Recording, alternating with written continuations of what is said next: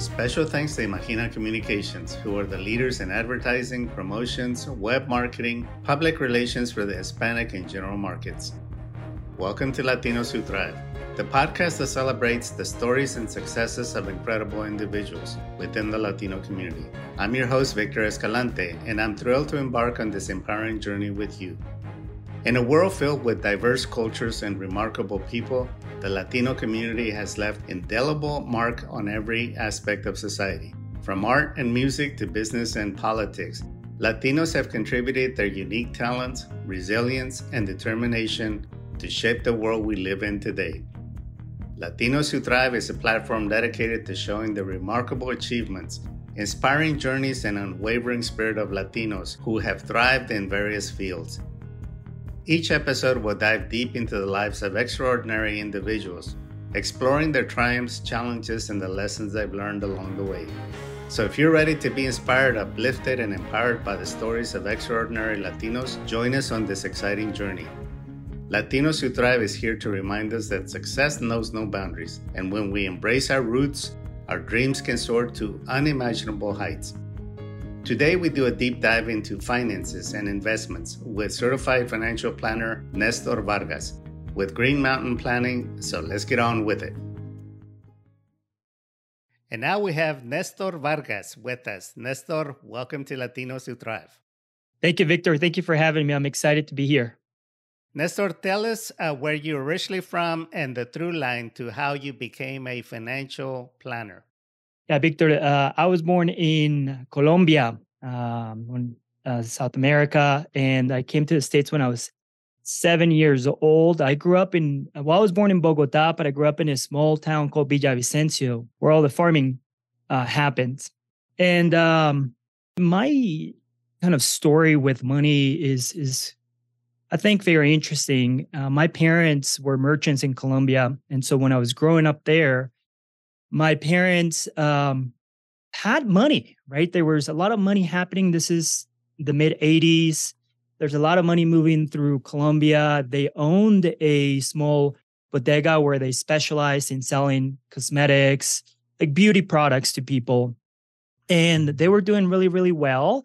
But as the economy turned south, they struggled. And so as a little kid, I saw them being in a really good, strong financial situation. And then because of a lack of planning, not have anything to show for after the economy really took a hit. So I came to the States when I was 7 years old. I left them behind and came to the United States and lived with my grandma and my aunt. And through that process, I had time to really think through what I saw happen. And as a little kid, just thinking back about that experience where I just remember my father waking up in the middle of the night, worried on how we were going to pay the bills and, waking everyone up. And I just remember, I still have that vivid just scenario in my mind. And I just remember saying, I don't want to ever feel like that, right? And so when I came to the States, I made a commitment that I was going to learn everything I could about personal finance, become a subject matter expert in that area. And that's how I became a financial planner. That's kind of really the motivation of why I, want to deal with money and why I became an expert with it. So how did you get into the financial planning field? At school, I went to college. Went to college and majored in finance. So I got a business administration degree, and there was 3 different tracks you could get. You could do accounting, you could do marketing, you could do finance. Finance just really sounded exciting to me. So I went through that track. I graduated college and started working at a small bank at the point in time. It's 2008 when I graduated. So, we had that great financial recession. I don't know if you guys remember, how people were losing their houses left and right. Banks were failing. So it was really hard for me to really get a job. So I started working at a bank where you walk in and get loans. And I did that for about 3 or 4 years.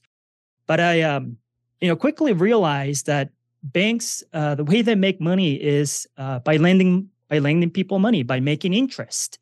And so what I quickly realized is that I was putting people into debt. So I just didn't feel like that was the right avenue for me any longer. And I started working at Fidelity Investments after that. So I left the bank, started working at Fidelity Investments. I spent about 8 years at Fidelity Investments. I learned a ton. And yeah, that was kind of my journey about becoming a financial planner.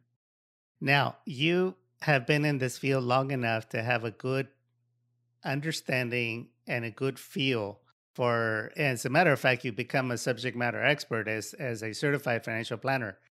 Mm-hmm. In general, just in general terms, what have you noticed about Latinos and wealth management? I know that's a deep subject, but Yeah. give us a summary statement and we can go from there. Okay, so let's talk about statistics because I think people like numbers. We all know, but if most know, there's 62 million Latinos here in the United States. That's a ton of people, and I'm just so glad that our community is growing and we're becoming stronger. But only 5% of Latinos use the stock market to create wealth. So the statistics tell us that Latinos are not in the game like everyone else is. And what I've noticed is that Latinos are more prone to either go buy a home, invest in real estate or start a business than they are investing in the stock market. And I think there's a lot of distress in the stock market, a lot of lack of knowledge. So it's much easier for someone to understand how to buy a house or start a business than they feel comfortable, investing in the stock market. Let me tell you where my mind goes with that comment. Yeah. I had a roommate that he played the stock market. He became a day trader. He got so much into the stock market that he set up his own computing system in the house, and he was directly plugged into Wall Street. And again, he was a day trader, and at the end, he lost about $250,000. Mm-hmm. Okay. So that's about as far as my knowledge in the stock market goes. So why don't you go ahead and enlighten us a little bit more about how people can play the stock market? Yeah. So thanks for putting that context. I think there's two ways that you can view the stock market. You can view it as playing, gambling, or you can view it as an investor. And those are two major differences that have completely different outcomes. When you are a day trader, when you are a gambler, when you're playing the stock market, what you're trying to do is be smarter than the stock market in general, be smarter than the institutions that have thousands of analysts and people working for them. And that game always ends badly. There's just the stock market is very efficient in the way that it does things. And so the fact that someone can think that they can beat or trade the stock market, basically what that means is that you're gonna pick a stock, you think that the stock is gonna go up, so you buy it, and then not only do you think that you know when the good time to buy it is, but also when the good time to sell it is, and it doesn't work. So if you're trying to get some excitement, I would say go gambling. It's pretty probably your odds are better off than playing the stock market. But investing is very differently. Investing, it requires time, it requires patience, it requires discipline. Let me kind of use an analogy. There's a reason why insurance companies are willing and able to insure your car or your home or your health, is because they spread the risk among many, many, many different people and have experience and have knowledge and insight to know how many of those people may get in a car accident, how many of those people may have a claim on their home, how many of those people may have a claim on their health. And they know that their odds are going to be on their favor, that they're going to collect more premiums and they're going to pay out. And so when you invest in that way, taking those principles, that's called diversification. So instead of buying one or two stocks, you buy hundreds, if not thousands of different companies, different sectors, different industries, and you're spreading the risk around. And so that's the first thing, is that you want to make sure that when you look at investing, that you're not betting your money on any single company, sector, CEO, board of directors. We want to spread our risk. This actually has its roots in the Lloyds of London in England, doesn't it?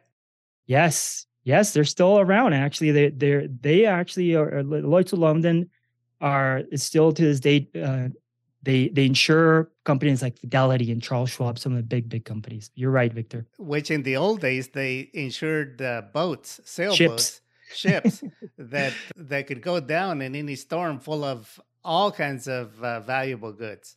That's how the insurance started, actually. Yeah, you're right. Okay. So we're talking about spreading the risk. And what else do we need to understand about investments? So, we talked about spreading the risk, and I talk about discipline and time. Those are the two other factors that go into investing. When I say time, is because I wish this was more of a YouTube channel so I could show some charts. So I'm doing my best to kind of explain this to you. There has never been a 7-year period, okay, a 7-year period where a portfolio of 60% stocks and 40% bonds, which are more stable than stocks, has lost money. Okay. Never been a period. And since the beginning of the stock market, tracking it back to the Great Recession, the S&P 500, which were the 500 largest companies in the United States, have never lost money. So there are absolutely times where the stock market will be below where you bought it. And that is because of how our economy works. Our economy goes into it's 3 cycles. You come out of a recession. So think about coming out of a 2007, 2008 recession, and the economy booms and it kind of stabilizes. So that's called mid cycles where things stabilize. And then we go into a recession. That's the third phase of the economic cycle. So if we have time for us to weather that later part of the cycle, which is the recession, then we are putting ourselves in a position where we won't necessarily be having to sell our investments at the wrong time. And discipline is very key. I'll give you an example right now. We're recording is June of 2023. And if you look at the stock market in general, and maybe you kind of parse it out a little bit, tech stocks are just doing phenomenally well. I mean, there are tech stocks that are up over 100% this year alone. And so a lot of people get kind of this FOMO, right? Fear of missing out. And if they start looking at investments, they're like, well, I'm going to choose the investments that are doing the best. And they probably might end up in investments that are just overly priced. They've grown too much. The valuations are too high. So having discipline in the way you invest and making sure that you're diversified, that you're not just looking at the performance of an investment, but also looking at the actual fundamentals. So discipline is really, really important, in time. So you don't want to invest money that you need within 2 years. You want to invest money that has a 5+ year time horizon so you can weather the storms. So Warren Buffett, probably the most famous, if not one of the most famous investors. Yeah. Why don't you go ahead and channel him and tell us how he did it? Since I'm sure you've studied his investment strategy. Oh my gosh, Warren Buffett, how he did it. I honestly, I think this could be a full episode on how Warren Buffett did it. There's one thing that I would say about Warren Buffett that I think our audience can really take away. He said that an investor, that's not highly sophisticated, that just wants to grow their money, would be very well positioned if they bought 90% of their money in the S&P 500 and 10% in bonds. And so what he's stating, and he actually is even challenged, by the way, he's even challenged this hedge fund guys, right? The guys that invest money for the ultra wealthy, that mix that I just gave you, 90% stocks, 10% bonds, and I'm saying 90% stocks in the S&P 500 would do better than the hedge funds. I think if I think about Warren Buffett and I think about our audience and what they can take away, is that even Warren Buffett, which is one of the smartest investors known in the past, I would say 80 or 90 years, believes in this approach. Okay, so now let's get granular and get down to practical applications of that.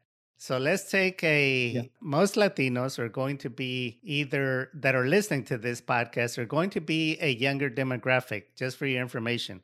Sure. I looked at the numbers in our audience, indexes at about 24-year-olds to about 35-year-olds. Okay. So these are people that are working in jobs or they Yeah. have their own business.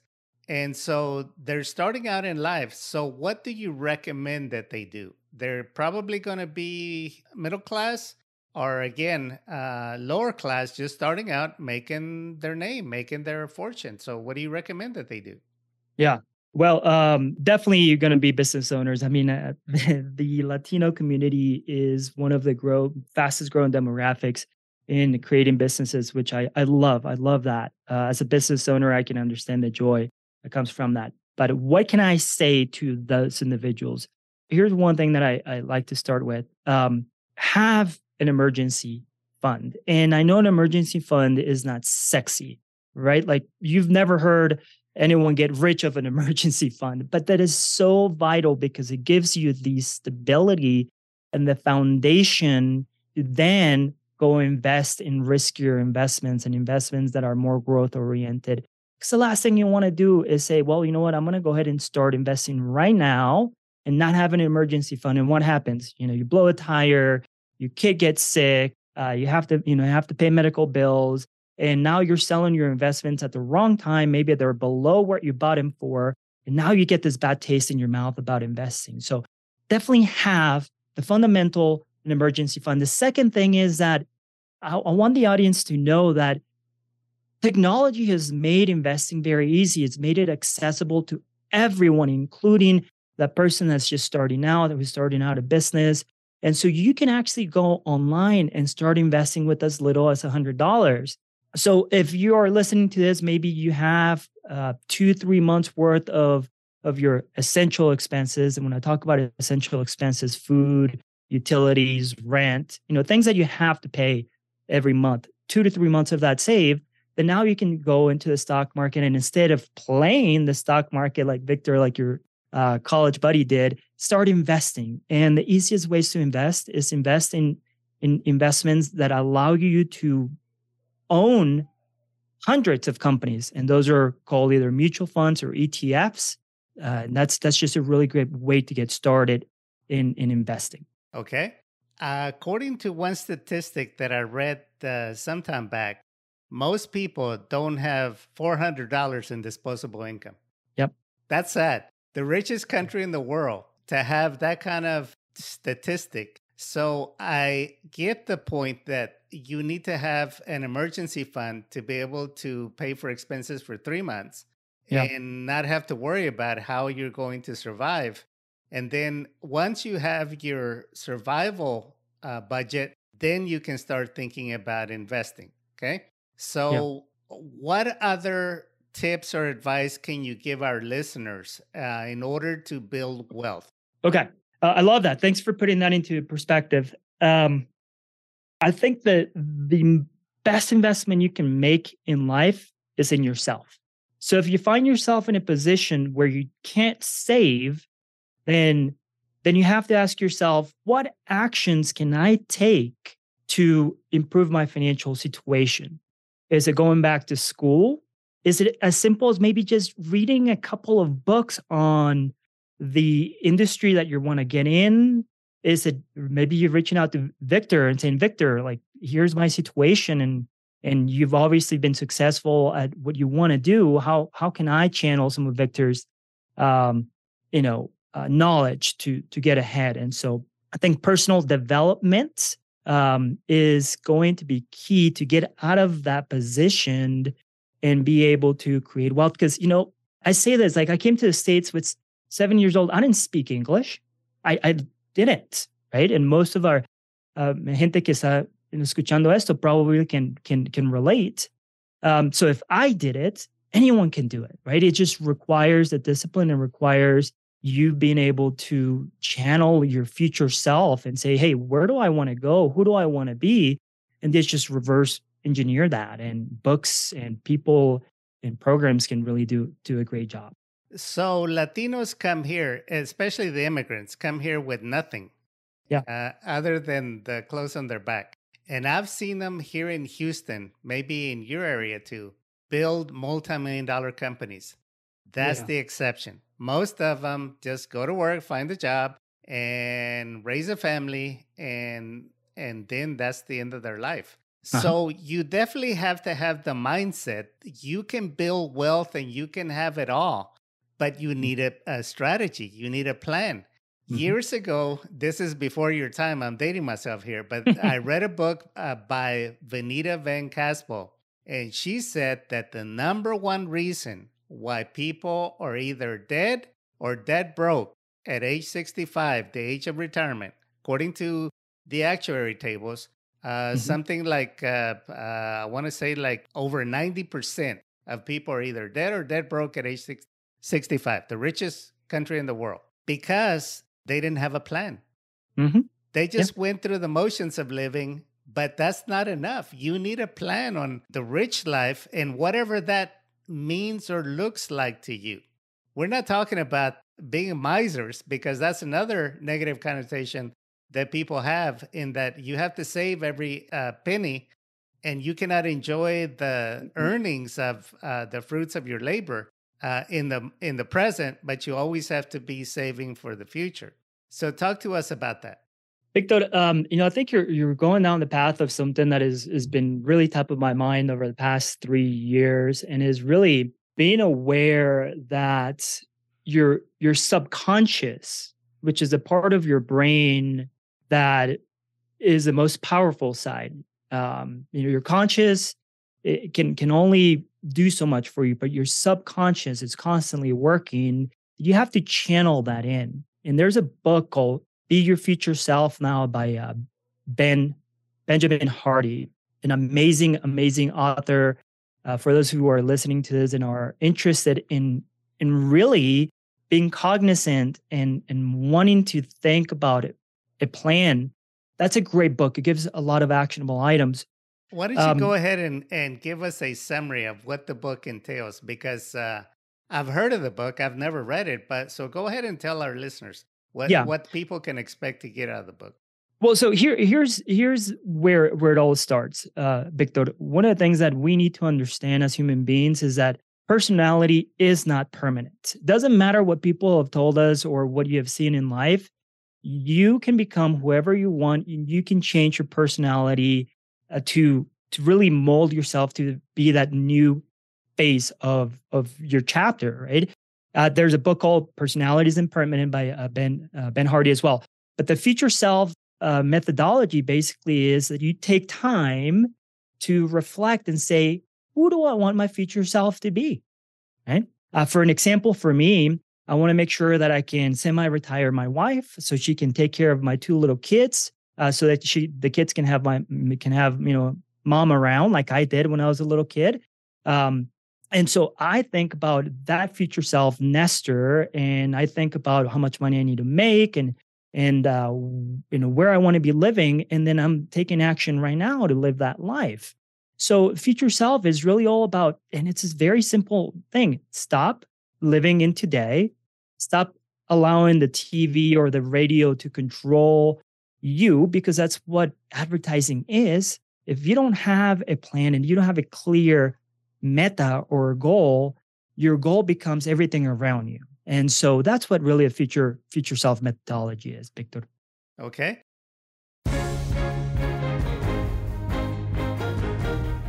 You're listening to Latinos Who Thrive with special guest Nestor Vargas with Green Mountain Planning. We'll be right back.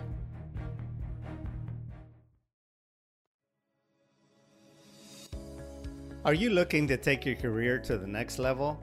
Do you want to stand out from the crowd and make a lasting impression? Then look no further.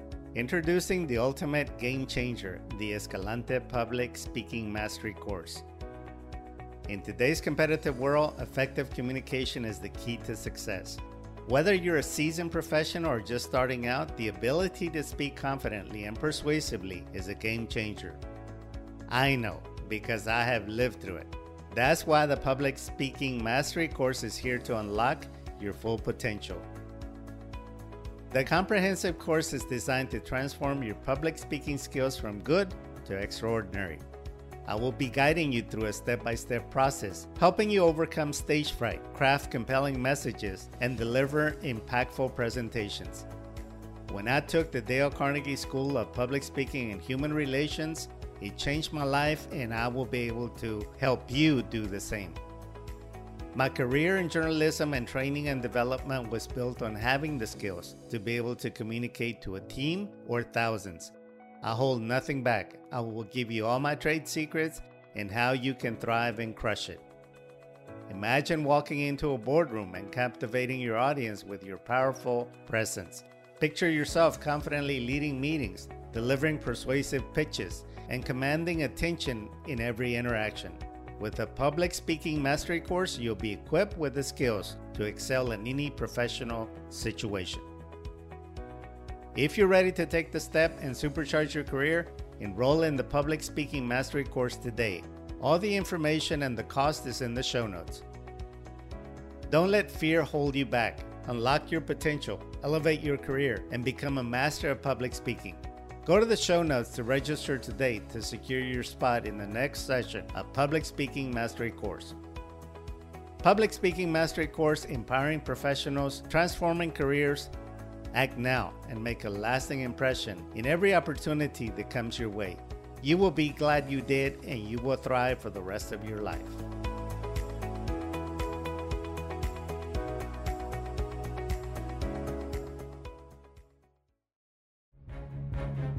We now return you to Latinos Who Thrive with special guest Nestor Vargas with Green Mountain Planning.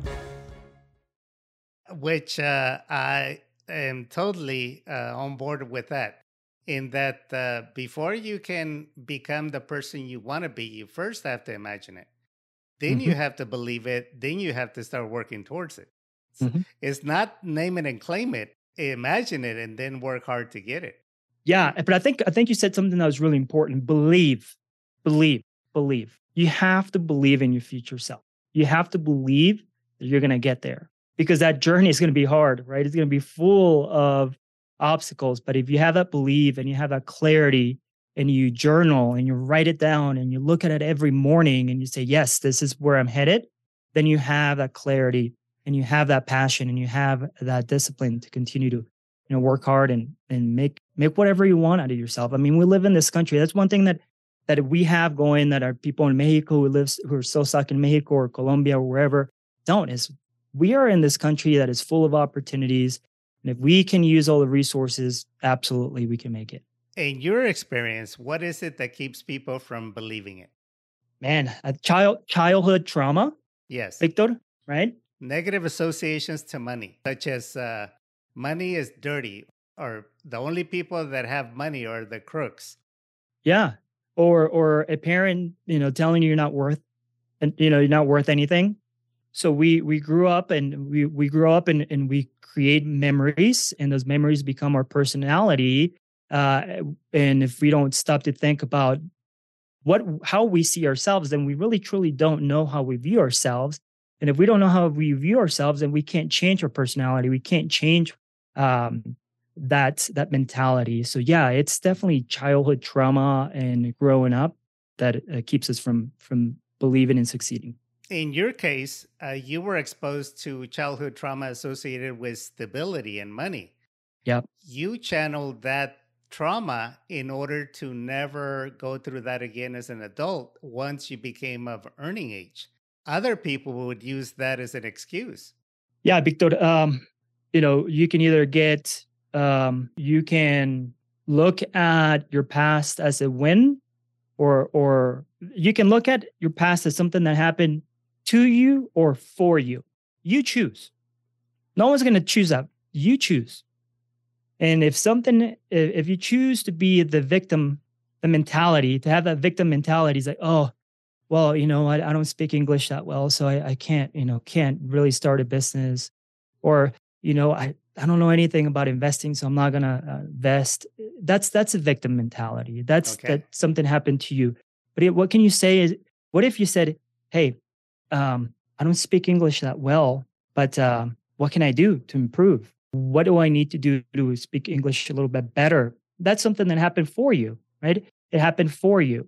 And so that mentality of, hey, stop thinking about something happened to me instead of saying something happened for me, changes the way you look at life. And it really puts you in a way where, you start moving away from that trauma, start moving away from that past. You reframe your past, which is really important. You got to reframe your past in order to move forward. Victor, I think you would agree.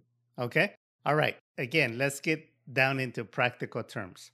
Okay. So you don't need a lot of money to get started. With something as little as $100 a month, you can buy mutual funds. Okay. Yeah. What else can you do? In terms of growing wealth, Yes. Victor, So that you can have a nest egg that you can then start thinking about how to maximize the return on your investment and how to go to someone like you for financial planning, especially when you factor in taxes and an estate that is more complex that requires someone with your expertise. So you're saying, and I just want to make sure I understand your question, Victor. Your question is, what other steps can someone take besides investing to Yes. create their? Okay, yeah. So I'm going to answer this in the context of what I see a true, what a strong financial plan really requires. Okay. Um, and so, we've talked about investing, we talked about saving. That's really important. The other part that is really important, especially for your audience, which you said it tends to be a little younger, is that we have to protect our family, and we have to protect our niños, our niñas. We have to protect our esposas, esposos, and Latinos are they're not someone who typically buys life insurance. Um, I don't know if it's because they think that if they pass away, that the wife is going to go get another guy, and that guy's going to enjoy their money. But protection is really important, and so if you don't have enough wealth, then you have to ask yourself, well, what can I do right now to protect my spouse and my kids if I no longer can bring money to the table?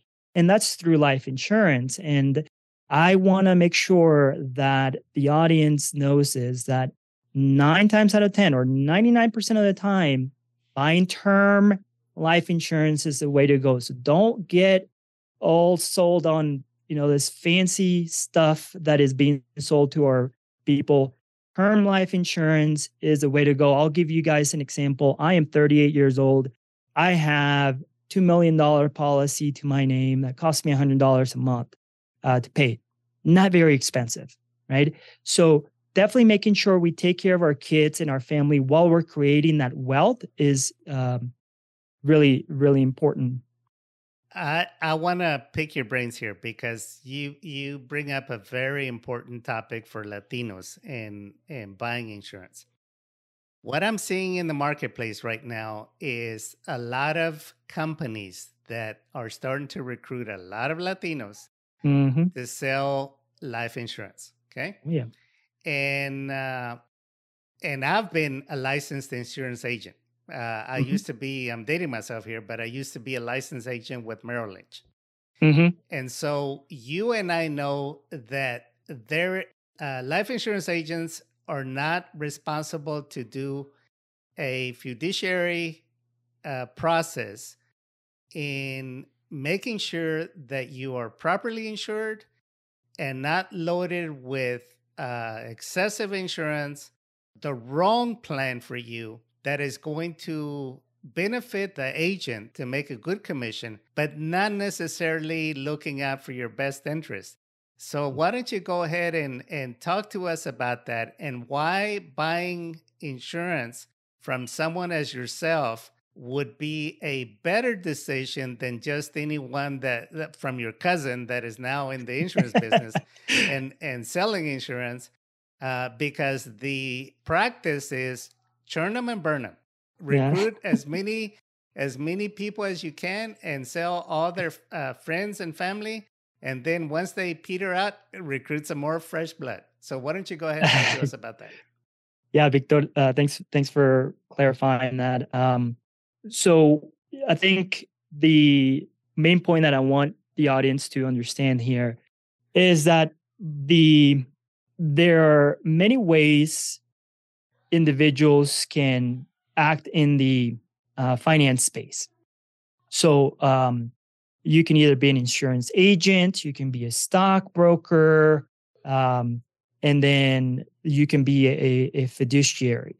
And an insurance agent and a stockbroker has one duty, and their duty is to really to make money for either the insurance company they work for or the broker they work for. In fact, if a broker were to say, hey, you should go buy this other product that is not part of the suite that the broker they work for actually sells, they can be fired. That's called selling away, right? Which is crazy. They can get fired for telling someone to go buy something that's better for them. So when you're working with someone, having the ability to work with a fiduciary is really key.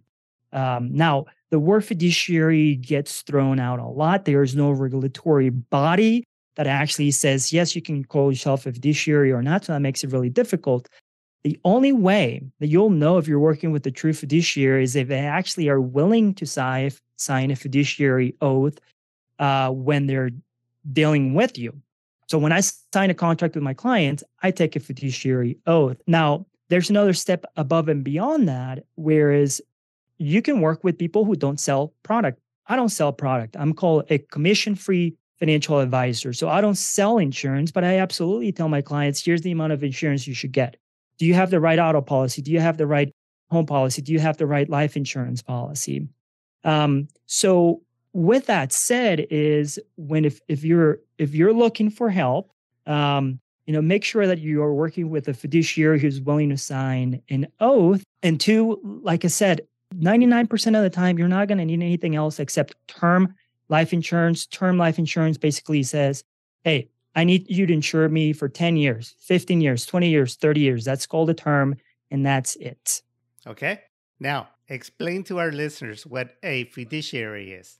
A fiduciary is someone that is supposed to take an action on your best behalf. So it's always someone who, when they recommend something, it is something that is because it's going to put you in a better place, or because because that solution is better than the other solution. That's what a fiduciary is. It's really someone that has a legal obligation to act on your best interest.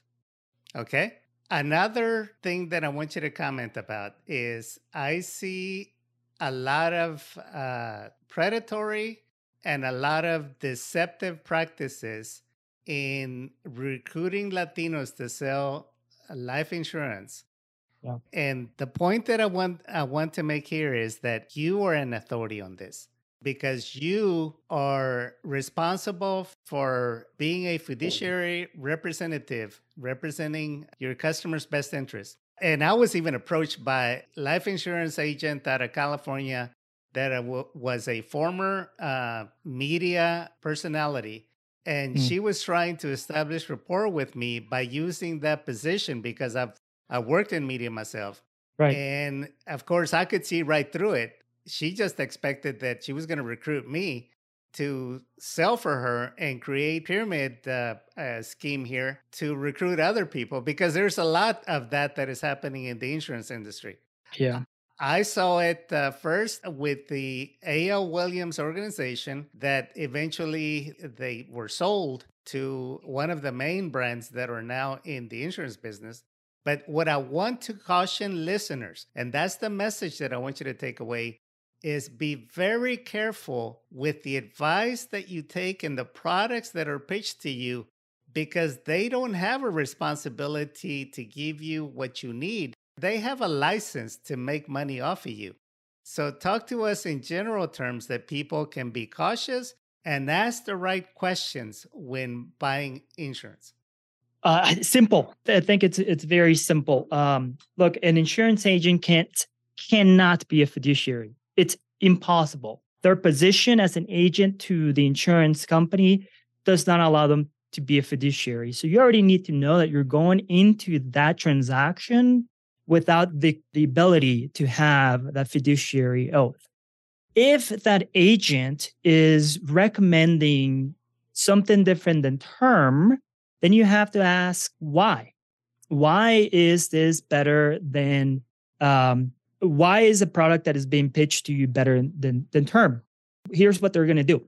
Okay. They're going to go ahead and punch in a bunch of numbers into a piece of software that is going to have all this rosy projections of guaranteed growth, not losing money, and tax-free, and blah, blah, blah, blah. But these are all projections. They are based mostly on really outrageous rates of returns of interest that typically will not come to fruition. So, as someone who has been in the industry for 10 years, who is a certified financial planner, who went to school for finance, if I won't buy anything in the whole life space, universal life insurance, whole life insurance, then why would you? Okay. So the question is simple answer, Victor, is if someone is pitching you something else in term, then you really need to, that there's a red flag. You need to know why. There's only a few cases where whole life insurance actually makes sense, and that typically is for the ultra wealthy. Yes, because you can actually use your life insurance as your own, becoming your own bank. You can buy a lot of whole life insurance, but again, that's for the wealthy. We're talking about putting in $100,000 to $200,000 of whole life policy, but you can actually borrow against that money and do all kinds of other sophisticated transactions. But again, that's not for our listeners, okay? And that's why, dear listener, I want you to listen very carefully to what Nestor has just told you. Is buy term insurance. Term insurance means that the insurance company is betting that you won't die. And they're willing to give you a policy based upon actuary tables, which means that according to history, a certain number of people, let's say 20-year-olds, are going to die within a year. They know those numbers, and they know that at 20 years old, you're a very good risk. And so the rates are going to be relatively inexpensive for you compared to someone that is 65, where at age 65, there's going to be a lot more people dying than 20-year-olds. And so obviously the rates are going to be higher because now you're betting against the insurance company that you won't die. And the insurance company is saying, oh, yes, you will die. And so a riskier customer. And so we're going to raise your rates. So buying term is a game that you play with the insurance company, and you're going to get the lowest rates because if you die, they pay your family the face value of the policy. But if you don't die, then they don't owe you nothing. But at least your family has the peace of mind that if something had happened to you, your family would have been taken care of. Okay. And you don't need to be using insurance as an investment because it's not. Insurance is not an investment unless you're very wealthy. Yeah, Victor, I think you nailed it. And even if you have $200,000-$300,000, which I have, and I don't invest that way, there's only a very limited amount of situations where whole life insurance makes sense. 99% of the time, it does not. It doesn't matter how good the projections look that they're showing you. It's just, it doesn't. Take it from an expert. All right. Talk about a burial policy because our demographic is young. They may have parents that they may need to buy a burial policy. Is that a good decision or is that a bad decision? Well, Victor, that's what I say. 99% of the times, a whole life policy doesn't make sense. Okay. A burial policy is a whole life policy. Yes. Right. A burial policy is something that is for when something happens, not if something happens. We all know we're going to die, unfortunately. So when we die, if you buy a burial policy, it's going to take care of, your father, your mother, your grandma, your abuelita, your tia, whoever you want to insure. Yeah, I mean, sure. I mean, we're talking about a $10,000, $15,000 policy. I don't think there is a right or wrong answer there, Victor. If you come from a really, really modest family where you just, $10,000, $15,000 is something that, you can't think that your family could raise to give your family member a proper burial, then yeah, I'm all for it. Yeah, this saves the headache of having to have bake sales and barbecue sales to bury somebody. I mean, this is not a laughing matter, but sadly, that's the situation that we find ourselves in. No, así es, Victor. Sí, la verdad. Now, so Nestor, what can you offer our audience if they are interested in finding out if they're on target for building wealth or whether they need some advice or whether they have the right investments or the right policy? What can you offer our audience? Victor, do you have a Facebook or a group where people can come and ask questions? I do, but I'll tell you what I'm going to do because this is a topic that is so important. Yeah. Is I'm willing to do one of my advertisers Hmm. has just launched a platform that is really cool, and it's about to launch next month, the start of next month. And I'm willing to do like a town hall meeting to where I will send out an invite to all our listeners, and they can connect, and basically they can ask you any question, and you will be subject matter expert at this forum so that people can ask you any question that they want, and we can get to know each other, and this will be first of its kind. I've been thinking about doing it now, and since you're offering it Yeah. to do this for our audience, I think it would be the perfect timing. I love it. Building community is what we need to do as Latinos. I can't tell you how many Facebook pages I see of, white people who openly talk about financial questions. There is no community like that, and so we need to really break that barrier. I would love to be part of that, and on top of that, just so we can actually add a little sweetener to it, is out of that forum, Victor, you can choose one person that will have a one-on-one consultation with me for an hour free of charge. Okay. I charge $300 an hour. This will be free. I'm not going to try to sell you anything. Realistically, probably won't work together long term. So I want you to come in thinking, I don't want you thinking that I'm selling anything, but yes, I will do a free hour consultation with whoever you choose from that forum.